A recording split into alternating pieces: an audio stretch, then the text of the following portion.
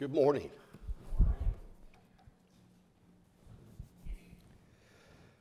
Well, we're going to resume our series of messages today on famous people of the Bible.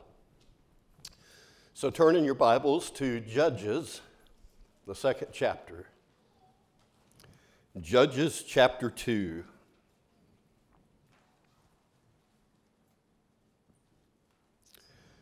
So in Judges chapter 2, a little background, a little context here. Joshua has just died. And so as you pick up the story in Judges 2, verse 10, it says, after that whole generation had been gathered to their ancestors, another generation grew up who knew neither the Lord nor what he had done for Israel. To me, that's one of the most frightening verses in the Bible. I mean, yeah, there are frightening verses that warn us about the dangers of turning away from the Lord, the danger, of spending eternity in hell, eternally condemned. But this verse is a frightening verse. A generation grew up who knew neither the Lord nor what he had done for Israel. And it shows us just how important it is for us to pass on our spiritual faith to the next generation. And it didn't happen there. It didn't happen in Israel with this particular generation of people. They failed in raising up that next generation. And listen, folks, it only takes one generation for that to happen. And it happened here. And so as a result, Judges chapter 2 here, it starts this cyclical pattern of behavior by the Israelites where there is disobedience to God, followed by punishment from God. Then they would finally repent when things got so bad, and when they had truly repented, God would bring deliverance. But when they disobeyed, they began to walk in darkness. They stopped worshiping the Lord. They began to worship idols like the Baals and the Ashtoreth, things like that. And instead of standing out and being God's people in the midst of that pagan Canaanite world, they compromised. They began to blend in. And soon they became just like their pagan neighbors. If you read through the Old Testament, and especially through Deuteronomy and other places where Moses is expounding upon the law as God is giving that to him, the Lord would say through Moses, do not learn to imitate the detestable practices of the Canaanites that I'm driving out before you. But that's exactly what these people were doing, because they didn't raise up a generation of people behind them that knew the Lord. So in Judges 2, verses 12 and 13, it says, they forsook the Lord, the God of their fathers, who had brought them out of Egypt. They followed and worshiped various gods of the peoples around them. They aroused the Lord's anger because they forsook him and served Baal and the Ashtoreths. Now, the Ashtoreths were basically poles that were put up in honor of a supposed Canaanite goddess. But the worship of Baal and Ashtoreth was clearly forbidden through the law of Moses. And particularly in the Ten Commandments, right? What's the first commandment? Thou shalt what? Have no other gods before me, in essence, except for me, right? And so plainly the law forbids such things. But yet they did it anyway. So as a result, God would give his people over to be oppressed by other nations and other groups of people. He would allow them to come in and as bands of raiders and steal their crops and their livestock and all kinds of things. And when Israel would go out to battle with them, God wasn't with them. In fact, God stood against them, and they were defeated time after time. And so when you come here in chapter 2 and to verse 16, 4 verses here that basically sum up the entire book of Judges. It says, then the Lord raised up judges who saved them out of the hands of these raiders. Yet they would not listen to their judges, but prostituted themselves to other gods and worshiped them. They quickly turned from the ways of their ancestors who had been obedient to the Lord's commands. Whenever the Lord raised up a judge for them, he was with the judge and saved them out of the hands of their enemies as long as the judge lived. For the Lord relented because of their groaning under those who oppressed and afflicted them. But when the judge died, the people returned to ways even more corrupt than those of their ancestors, following other gods and serving and worshiping them. They refused to give up their evil practices and stubborn ways. And at least 7 different times in the book of Judges, you see that cycle. Disobedience, punishment, finally repentance, and forgiveness or deliverance. At least 7 times you see that. And so this is quite a pattern of walking in darkness for the children of Israel. But each time, God is going to use a judge to lead them back into the light of the Lord. And so for 400 years or so, one by one, a dozen people, 11 of them were men, 1 of them was a woman, and one by one they led the nation of Israel. Now when you think of a judge today, what do you think of? Well, you probably think of someone who walks into a courtroom in a long robe, takes their place behind a big desk or some, the furniture that they sit behind, and they sit there and preside over a trial. But that's not necessarily what you should think of when you think of a biblical judge here. Because back at this time, a little over 1,000 years before Christ's birth, a judge was much more.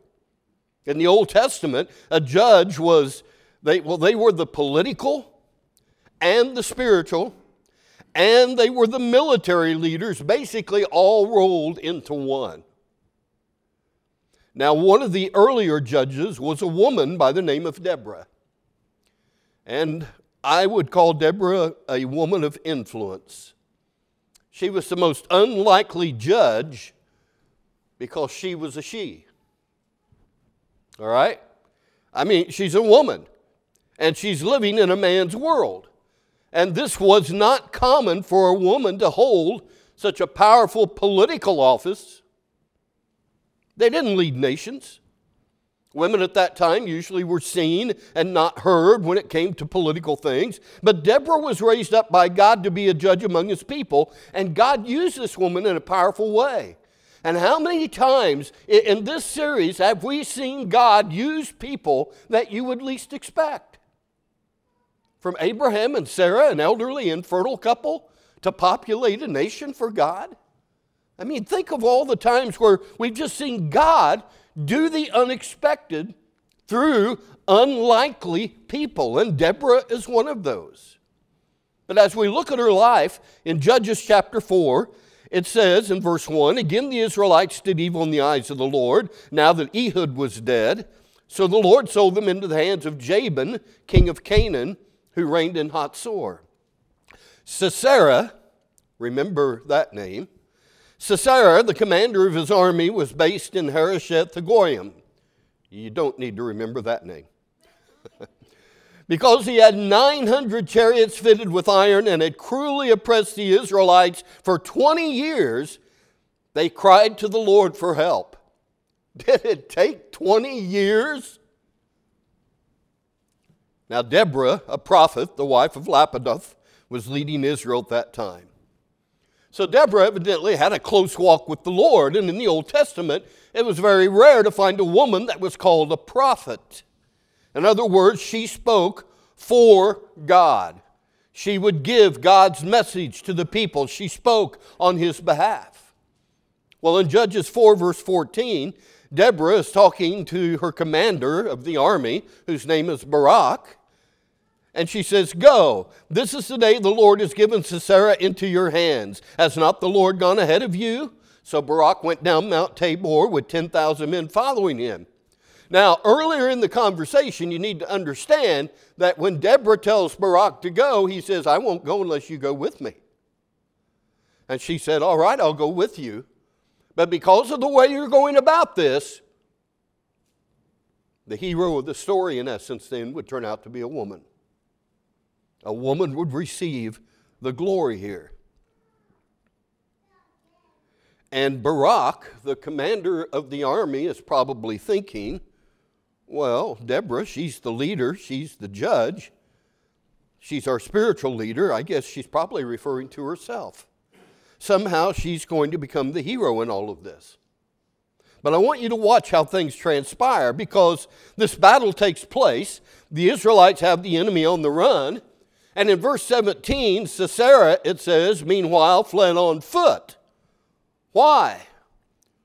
Well, they're getting their tails kicked. That's why. So they're on the run, and this powerful leader, the commander, leaves his troops. He's fleeing on foot, and he goes to the tent of Jael, the wife of Heber the Kenite, because there was an alliance between Jabin, king of Hatzor, and the family of Heber the Kenite. So in other words, he goes for refuge. He thinks he can hide out there. He'll be safe there, because this is a family that is friends with the king.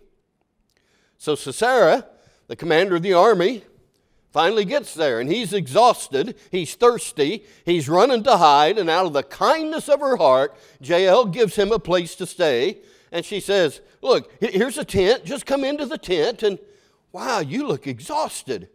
And she gives him some more milk, and she says, I'm not going to tell anybody about your hiding place, and she tucks him in for a nap. What a sweet, sweet woman.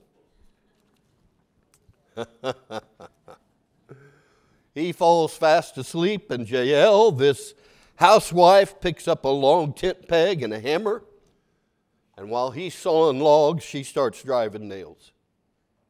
And she drives one of those pegs right through his head. And it's a graphic story, but it's true. Bible doesn't candy coat that the violence or the sin that abounds at times. And of course, Sisera dies. Well, sometime later, Barak and the Israelites come in pursuit of Sisera, and they think that he might have come to this area to try to hide out. And when they meet up with Jael, they said, hey, have you seen the enemy of God? Have you seen Sisera lurking around? And she says, yes, he's in my tent. He's in your tent? Yes, I killed him. You killed him? Sisera, you must be joking. No, he's in my tent. And Deborah's prophecy and prediction had come true. A woman was the hero of the battle. And don't you imagine that Jael's husband Heber treated Jael with a lot more respect after that? And if they ever got into an argument and she said, oh, let me give you a little warm milk and you take a nap, I'm wondering, I doubt if they ever went camping after that, you know. So, but Deborah was respected by her people. She spoke the truth. And God revealed to her that because of the fear and the reluctance of some of the men and the warriors, that a woman would end up being the hero. Probably everyone assumed that it would be Deborah, the leader, the judge. But just like we're learning time after time, God's ways aren't our ways. His thoughts are higher than our thoughts. He enjoys using the overlooked, using the forgotten people. And in this case, he uses a perceptive housewife to kill this military commander. So don't sit there this morning and tell me that God can't use you.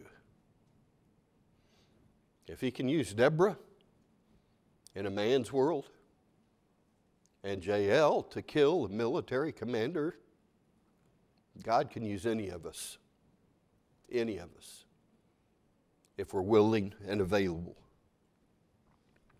Well, this trend of using the unlikely by God is going to continue with another judge some decades later. His name is Gideon. I would call Gideon a man of courage. Maybe not at first, but he ended up there. For 7 years, Israel had been struggling through a period of oppression. The Midianites and the Amalekites were ruthless barbarians that were intimidating the Israelite people, and they would just come in and destroy their crops and steal their cattle. And so in Judges chapter 6 and verse 11, you pick up the story. And it says, the angel of the Lord came and sat down under the oak in Ophrah that belonged to Joash the Abiezrite, where his son Gideon was threshing wheat in a winepress to keep it from the Midianites. Now, you didn't typically thresh wheat in a winepress, obviously. You do it where the wind can blow away the chaff. But Gideon didn't want to be seen by the Midianites, and The Israelites were scared to death. I mean, the Midianites were like this ruthless gang of thugs. They would just come in and trample the crops and overpower the Israelites so badly that many of them had fled to caves and various hideouts to get away from them. And sometimes I think there are preachers that paint a picture of Gideon as being a very cowardly man. And that might have been the case at first. But in his defense, he was also a very practical man. He's a realist. I mean, he knows that he himself is no match for the vigilante tactics of the Midianites and the Amalekites, but in the midst of this story, God's going to move him from fear to trust. Look at verse 12. When the angel of the Lord appeared to Gideon, he said, "The Lord is with you, mighty warrior." Mighty warrior. That was a stretch. Gideon was a farmer who appears to be attempting to save his crop before the Midianites can steal it. But I do think that the angel of God is trying to encourage him and inspire him to be a mighty warrior. And true, he is a diligent man, but God's going to stretch him out of his comfort zone. And in verse 13, "But sir," Gideon replied, "if the Lord is with us, why has all this happened to us? Where are all his wonders that our fathers told us about when they said, 'Did not the Lord bring us up out of Egypt?' But now the Lord has abandoned us and put us into the hand of Midian." So he's discouraged. He felt inadequate at the time. He was apprehensive because of his roots and because of his resources. I mean, his parents weren't powerful people of any sort. They weren't fierce warriors, more like the Rodney Dangerfields of their time, all right? They didn't get any respect. They were some of the lowest of the tribe of Manasseh. So how in the world would Gideon ever be able to lead or assemble a group of Israelites to follow him off to war? Well, you find the answer to that in Judges 6, verse 16. The Lord answered, "I will be with you. I will be with you, and you will strike down all the Midianites." Kind of reminiscent of Moses talking to God when God told him he would lead millions of Israelites out of Egyptian slavery. And I'm sure we know the objections and the excuses that Moses made. But God gives Gideon a test here in order to see whether or not he would be teachable and whether or not he was committed enough. And if Gideon truly trusted in God, this would be a good sign if he passed this test. So God commands Gideon to tear down his father's altar to Baal. His father's altar. Gideon's being asked to clean house in his father's front yard as a first step. And Gideon obeys. And when the men of the town hear that the altar to Baal and the Ashtoreth has been torn down and find out that it was Gideon, they go to kill him. So this was a true test of loyalty. And maybe Gideon's thinking when he's asked to do this, maybe he's thinking, "Lord, I can't believe this. The very first test you're giving me is going to involve my own family, my own flesh and blood." I think there's a lot of applications that we could make right here. If you are truly a committed Christian, there may well be times where you have to take a stand for God, even in the midst of your own family. Right? I mean, to boldly take a stand for your faith. And sometimes that involves taking a stand with your family. It's not that you're not trying to ruffle the feathers of your family necessarily. It's not a matter of trying to appear more spiritual than everybody else, spiritually superior to your spouse or to your brothers or sisters or to your parents. It's not your desire to make a scene at the family reunion, but if you've chosen to be a follower of Christ, there may well be some tense moments when you have to be courageous and take a stand for God and for what the Bible teaches and for what you know to be true. And when those times come, don't be arrogant, don't be harsh, but you should be passionate and should be loving in the way that you convey it. And maybe some of you have for all intents and purposes, have almost been kicked out of your family because of your faith in God. Ostracized by family members because you became a Christian. And while I'm sorry that that's happened, I can't help but wonder if maybe God is testing you. If God may be testing you, and this is the first test, and He's preparing to use you in some incredible way. I mean, He was with Gideon. And God knew that if He could stand up to the pagan practices of His parents, right there in His own family, at home, then He could become the person to stand up to the Midianites. So God wanted to see this step of boldness and then couple that with consistency. In other words, God's altar couldn't coexist with Baal's altar at the same time. Now Gideon's going to get a second test. The second test is much greater because God says to Gideon, go fight against the Midianites. And again, there's this specific assurance and promise from God, I will be with you, and we will strike down the Midianites together. So Gideon calls the tribes of Israel to come in chapter 7, and he collects 32,000 men to fight in his army. 32,000 men, that's a whole lot of men. Except for the fact the Midianites had 135,000. In chapter 8, verse 10, it tells us that. So God comes to Gideon and he says, hey, we got a problem here. And Gideon's probably thinking, no kidding. We got a big problem here. We don't have near enough men. And God says, no, that's not the problem. Problem is you've got too many men. Too many men? You got to be joking. No, you got too many men. You need to pare it down a little bit. So here's what you do, Gideon. Go tell all the men that are scared that they can go home. And Gideon goes and tells them, and 22,000 men go home. And he's left with 10,000. And Gideon says, okay, God, how are we doing now? And God says, you still got too many. Take them down to the creek and let them get a drink of water. And observe how they drink the water. Whether they just stick their faces down in the water or whether they bring it up to their mouth so that they can be observant as they take it. So Gideon does that. And God says, now separate them in the way that they drank the water. And 9,700 men are released from service because only 300 of them took the water and brought it up to their mouth so they could be watching and on guard while they drank the water. And God says, now we'll go to battle with these 300 men. 300 against 135,000. Do you like the odds? 450 Midianites to each Israelite. 450 to 1. Pick it back up in Judges 7, verse 19. Gideon divides them into 3 companies of 100 men.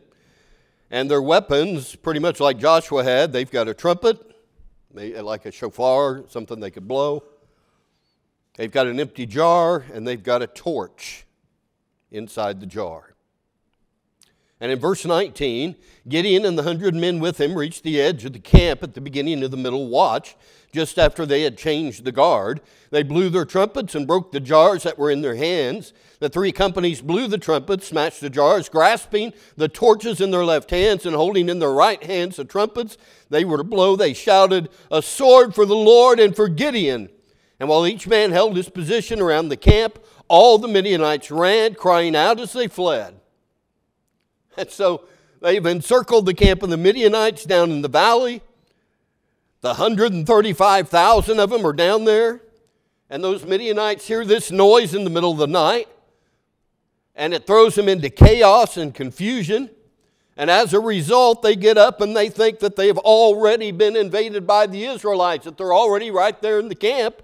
And so they start fighting each other in the darkness and killing one another off, just swinging and trying to kill anything that comes their way. I mean, they wake up, They see lights totally surrounding them. They hear this shout, they hear these horns, and they think, oh my, and the Midianites did the work themselves and killed each other off. And the few remaining Midianites that survived, they fled, and Gideon's army, all 300 of them, chased him out of town. And Israel, the Bible says, enjoyed a time of peace. What a story. 450 to 1, and yet they won. And then I hear Christian people say, you know what? I could never be used by God. Really? Have you read this story? Are you listening to Satan who's against you instead of the God that is for you? I couldn't do that. I could never do that. I can't get out of debt. I can't turn my marriage around. I could never share my faith with my boss. I could never. Yes, you can. What are you afraid of? Anything that feels like the odds are 450 to 1 against you? Even with odds like that, if God is with you, you've got nothing to fear. And God made Gideon continue to whittle down the size of the army. Why? Because he wanted to make sure that the glory would go to him. You learn again in the 10 Commandments, he's a jealous God, which is why that first commandment says, you shall have no other gods before me. And God wants to make certain that if there's a battle that is won where the odds are 450 to 1 against you, he's going to receive the glory. Because it's not by power and it's not by might. It's by my Spirit, says the Lord.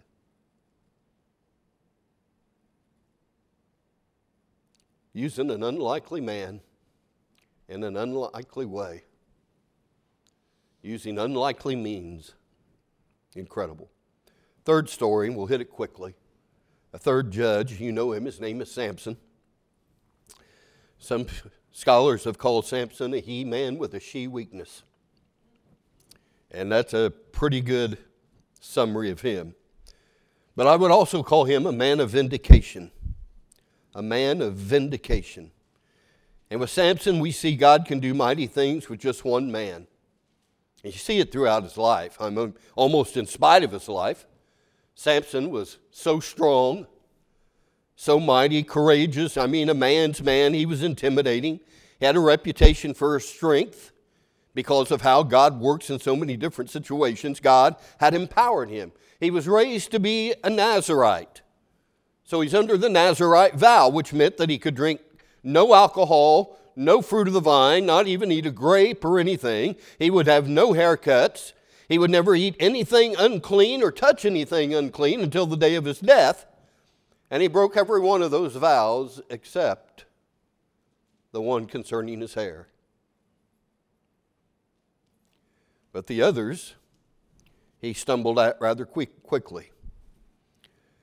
But at one point, Samson wanted to marry a Philistine woman, an unbeliever. His parents tried to talk him out of it, but he refused to listen. He married her. Things got off to a bad start, and that was just one of many relationships that was rather different and wrong and sinful. But Samson would take on the enemies of God, particularly the Philistines. One time, he killed 1,000 Philistines with the jawbone of a donkey. Another time, he took up the gates of a city on his back and carried them out far off to another hill. But as strong as he was, his weakness was just as great when it came to women, particularly pagan women.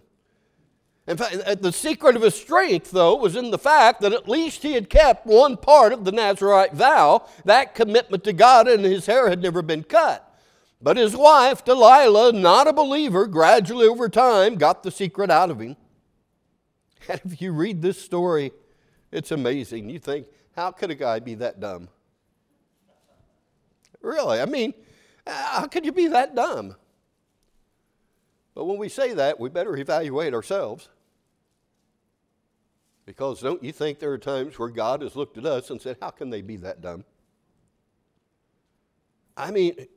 Whenever you get your eyes off the Lord, you can make some really dumb, senseless decisions. And that's what happened to Samson. So Delilah aids in the capture of Samson by giving him a haircut, and The Philistines come. Now he's weak. He can't fight them off. They take him captive. They gouge out his eyes. Samson's pride has been decimated. He's helpless. He's weak. He's broken. And like so many of us, that's when he turns to God and humbly makes one final plea. I mean, he's gone from being the Incredible Hulk to being a buffoon. And they make fun of him and make sport of him, all of that at the hands of the enemies of God. And so he stands there chained between two pillars, desperately wanting vindication and justice for the enemies of God. And in Judges 16:27, it says, "Now the temple was crowded with men and women. All the rulers of the Philistines were there, and on the roof were about 3,000 men and women watching Samson perform." In other words, making fun of him. Then Samson prayed to the Lord, "Sovereign Lord, remember me, O God. Please strengthen me just once more, and let me with one blow get revenge on the Philistines for my two eyes." Then Samson reached toward the two central pillars on which the temple stood, bracing himself against them, his right hand on the one, his left hand on the other. Samson said, "Let me die with the Philistines." And he pushed with all of his might, and down came the temple on the rulers and all the people in it. And thus he killed many more when he died than while he lived. All throughout the book of Judges, you see this same cycle unfold. Disobedience, punishment, repentance, and deliverance. 7 different times. And of those 7 cycles with the Israelites, each section begins with this phrase. Every one of them begins this way: "Then the sons of Israel did evil in the sight of the Lord." Every time they walked in darkness. And the Israelites had gotten pretty good at walking in the darkness. They'd become quite comfortable. And here's a judge over Israel, Samson, who himself begins to walk in darkness. Ends up losing his life because of it. But at least at the end, even though he dies, he finished well in that respect. Maybe you can see yourself in this cycle. If we're not careful, our walk with Christ will begin to imitate that of the Israelites. Earl Nightingale said this: "You will remain the same until the pain of remaining the same becomes greater than the pain of change." Interesting thought. How many of you like change? The older we get, the more stubborn and set in our ways we get. Yes, I saw you nudge Jerry, Cindy. I was watching. But we're all that way, aren't we? The older we get set in our ways. We don't like to change, but sometimes change is for the good. But he says you're going to remain the same until the pain of staying the same is greater than the pain of change. And I think he's right. We don't change when we see the light. We change more often when we feel the heat. And maybe you've been in a cycle of poor choices and sinful behavior. God can still work. It's not finished yet. It's not over. Just like with Samson. God is writing your story all the way to the very last paragraph. And you may not be able to see it, but God can. And you might not have the strength, but God does. And you might not have the courage, but God will give it. You might not see a way out of it, but God will provide that way out. He did for his son Jesus. I mean, it was death for Jesus. But Christ chose that path so that we could conquer the grave, because that's what he did. God delivered him. Deliverance came and God won, and he can do the same thing for you. So if you're walking in that cycle of disobedience and God is disciplining you and punishing you, it's time to repent and experience the deliverance of God. But you have to want to make the change. And even when the odds are against you, the story isn't over yet. So learn some lessons from unlikely people who did unlikely things in unlikely ways, but who God empowered and used to bring him glory, because he can do the same for you in your life. I don't know what decisions you might want to make today, but if you have decisions to make, you can meet me down in front as we stand and sing. If you need to accept Christ as Lord and Savior, don't fear what your family will say. Let God be with you and experience his deliverance. Maybe you're already an immersed believer in the Lord. You're looking for a home church. We'd love to have you be a part of New Hope, to join our family here. And I'll be the first to tell you that this is not a perfect church, because I'm here and because all of you are here. None of us are perfect. But we want to do our best to serve God and be faithful to him. And if you'd want to be a part of a family of believers like that, we'd encourage you to come today. Maybe you just need to pray or surround yourselves with people who will pray with you. That can take place too. Whatever your decision, as we stand and sing.